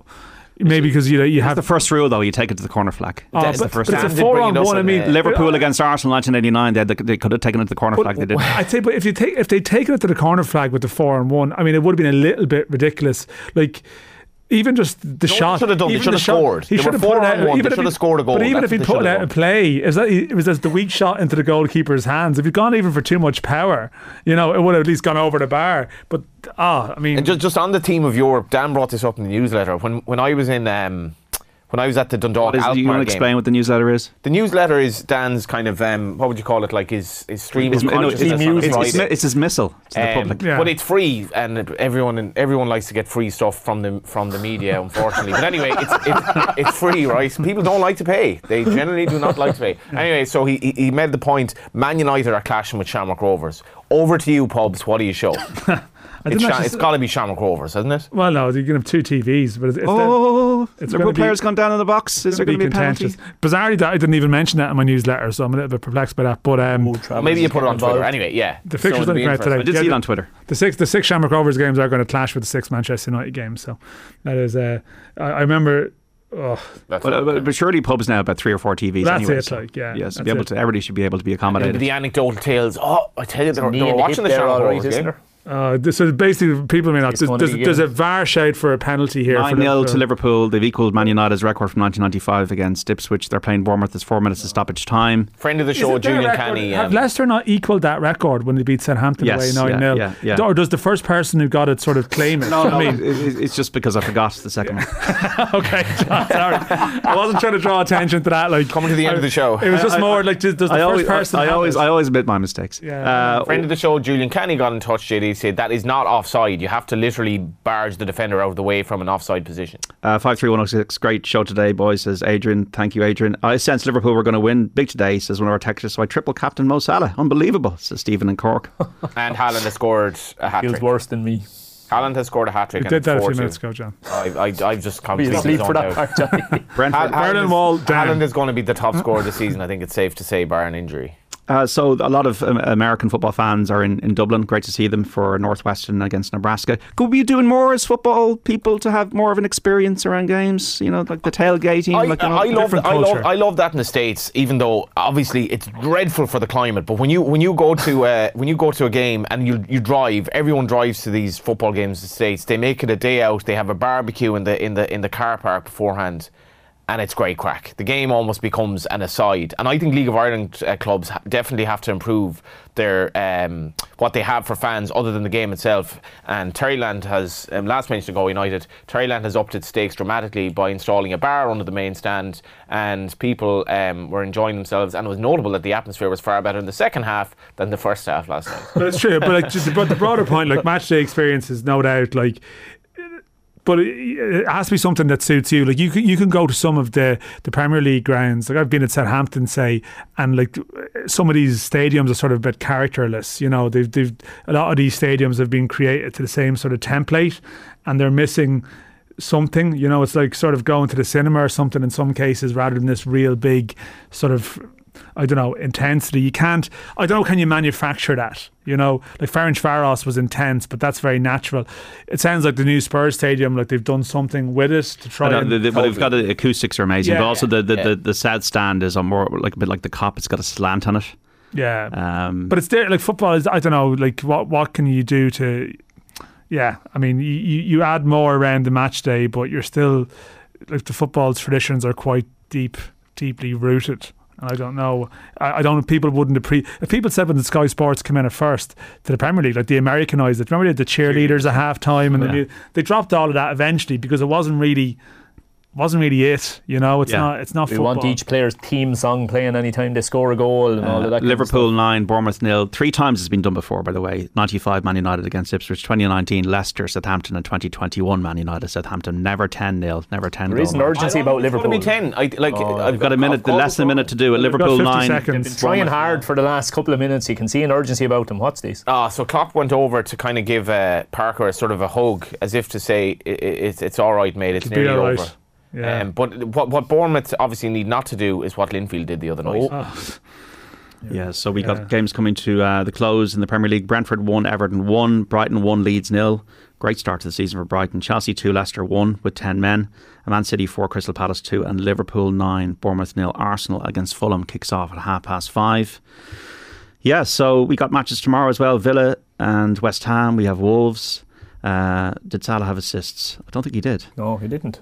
So that's incredible from a fantasy footballer. You couldn't have written a more dramatic script than that. I'm aware. And Rangers and Celtic, you got the tattoo still in your arm. They're looking playing Real Madrid in the Champions League. That'll be a good one for the boys. I'm already starting to hunt around and see if it would be possible to get one of those. Yeah. All right, home or away. I'd love full time. Liverpool 9, Bournemouth 0, equaling the record. 4th time it's been done in the Premier League. And great win for Liverpool today, but worrying times for Bournemouth as Liverpool get their first win of the season. Derby, Billy, who brought you back to Cork last week, he'll be happy. Derby have come from behind in League One to beat Peterborough today. Jason Knight has scored. That's how I'm raising that up. Well, somebody texted in, would you worry for Jason Knight's future? I'm just surprised. Now, he is out of contract next season, so unless at the end of this season, so unless he's been advised to keep his options very open. And David McGoldrick, I should say, got the winning goal as well. He's still going. Yeah, but Jason Knight. I thought he would move, but there you go. I think Stephen Kenny thought he would move. I think a lot of people thought he would move. Here we are. The window closes next week and he hasn't. South Korea's Naranan leading by 2 shots at the halfway point of the CP Women's Open in Canada. 13 under par after 2 rounds in Ottawa, ahead of a chasing pack of 4 players, including Americans Nelly Korda and Lindy Duncan. Women's Golf and OTB in association with KPMG, proudly supporting women in sport. Full times in the Premier League coming in. Liverpool 9, Bournemouth 0 is a result. Latest scores: Man City 4, Crystal Palace 2, Chelsea 2, Leicester 1, Brighton 1, Leeds 0, Brentford 1, Everton 1. Earlier on, Man United beat Southampton by 1-0. In the Championship, it finished Sunderland 0, Norwich 1. Blackburn 0, Stoke 1. Latest scores: Blackpool 3, Bristol City 3, Huddersfield 2, West Brom 2, Hull 3, Coventry 2, Middlesbrough 2, Swansea 1, Millwall 0, Reading 1, Rotherham 2, Birmingham 0, Watford 2, QPR 3 and Wigan 1, Burnley 5, and a result: Cardiff 0, Preston 0. In Scotland, it finished Rangers 4, Ross County 0, St Mirren 1, Hibs 0, Kilmarnock 2, Motherwell 1, and Aberdeen 5, Livingston 0. Dan, Johnny and Shane, thanks so much for this afternoon, folks. Cheers, Judy. Love the chat. And don't forget, folks, Off the Ball is back tomorrow 1 to 7 here on News Talk. Joe Molloy is in the chair as always. 2 live and exclusive Premier League commentary games to bring you. So Dave McIntyre and Kenny Cunningham will bring you the call on the match between Wolves and Newcastle. That kicks off at 2. Then Stephen Doyle and Keith Tracy describing the 4:30 kick-off between Nottingham Forest and Tottenham Hotspur. That is all on the FM. There's also the Sunday paper review across the OTB digital and social channels from 11:30 with Cullum Keys and Gavin Casey. So be sure to join us tomorrow for some great commentaries and conversation. Just checking the Premier League scores. Are they getting to full-time? Any other matches gone in? Yeah, all of them pretty much in now. Chelsea 2, Leicester 1, a result. Brentford 1, Everton 1 is a result. Man City 4, Palace 2 still playing, and Brighton 1, Leeds 0 still playing as well. So that's the paper review and the details of our commentaries tomorrow. If you missed any of the Saturday panel on Pregnancy in Sport with Louise Galvin, Olive Loughnane and Helen Keeble, or any of OTB Football Saturday with Shane Keegan, Dan McDonald and Johnny Ward, you can find the podcast of our content on the OTB Sports app, or be sure to listen back, folks, wherever you get your pods. Thanks so much for listening to us on your radio here on News Talk today. We'll speak soon. Bye-bye. Football on Off the Ball with Sky. Watch Premier League, Women's Super League, Scottish Premiership and much more live on Sky Sports.